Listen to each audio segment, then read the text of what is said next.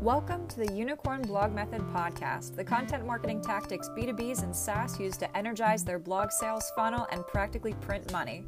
I'm your host, Maria Wada, giving you expert blog strategy and content writing tips in 5 minutes or less every week. Today's topic, infotainment. I call my blog writing style infotainment. By definition, it's the marriage of news and entertainment. Seems simple enough. And yet, most company websites are failing at it. The biggest problem I see with B2B blogs is they don't know how to balance the two. They're either treating this extremely valuable space as a company bulletin board filled with fridge flyers, or they're so over-the-top casual that it's hard for true experts to take them seriously, even if their advice is great. Enter infotainment. Last Week Tonight with John Oliver knows how to convey thought leadership on must-know topics in a way that makes audiences laugh.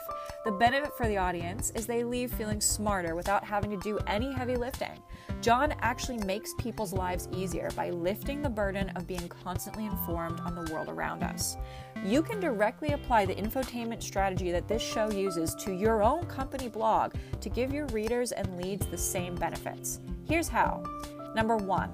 Always ask why. Why is this topic relevant for your target audience now? Like today. Not last year, not last quarter, not even last week. I learned in theater school that all art must come from this question. Otherwise, there is no point. Number 2, have a personality. John Oliver embraces the fact that he is a certifiable dork. He pokes fun at himself, he shares his personal stories, and sometimes even pictures, and he always flavors the information from his unique point of view. That's voice. Use yours when you write your blogs, especially for B2B. Wouldn't you rather read something that sounds like a real-life person with thoughts and feelings wrote it rather than a random word cloud generator? No one is stopping you from being yourself on your own company's blog but you. Number 3, prepare the facts. Start every blog post with a statistic, quote, or study.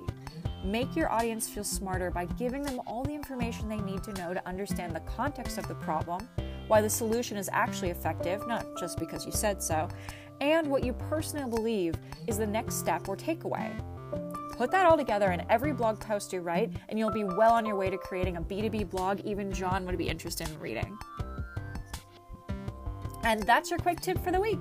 Apply this lesson to any blog posts you write between now and the next episode. Then see the difference it makes to your funnel and let me know what you think.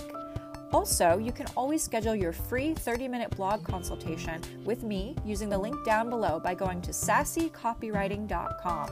That's SAASY copywriting.com. Thank you, have a great week, and be good to one another.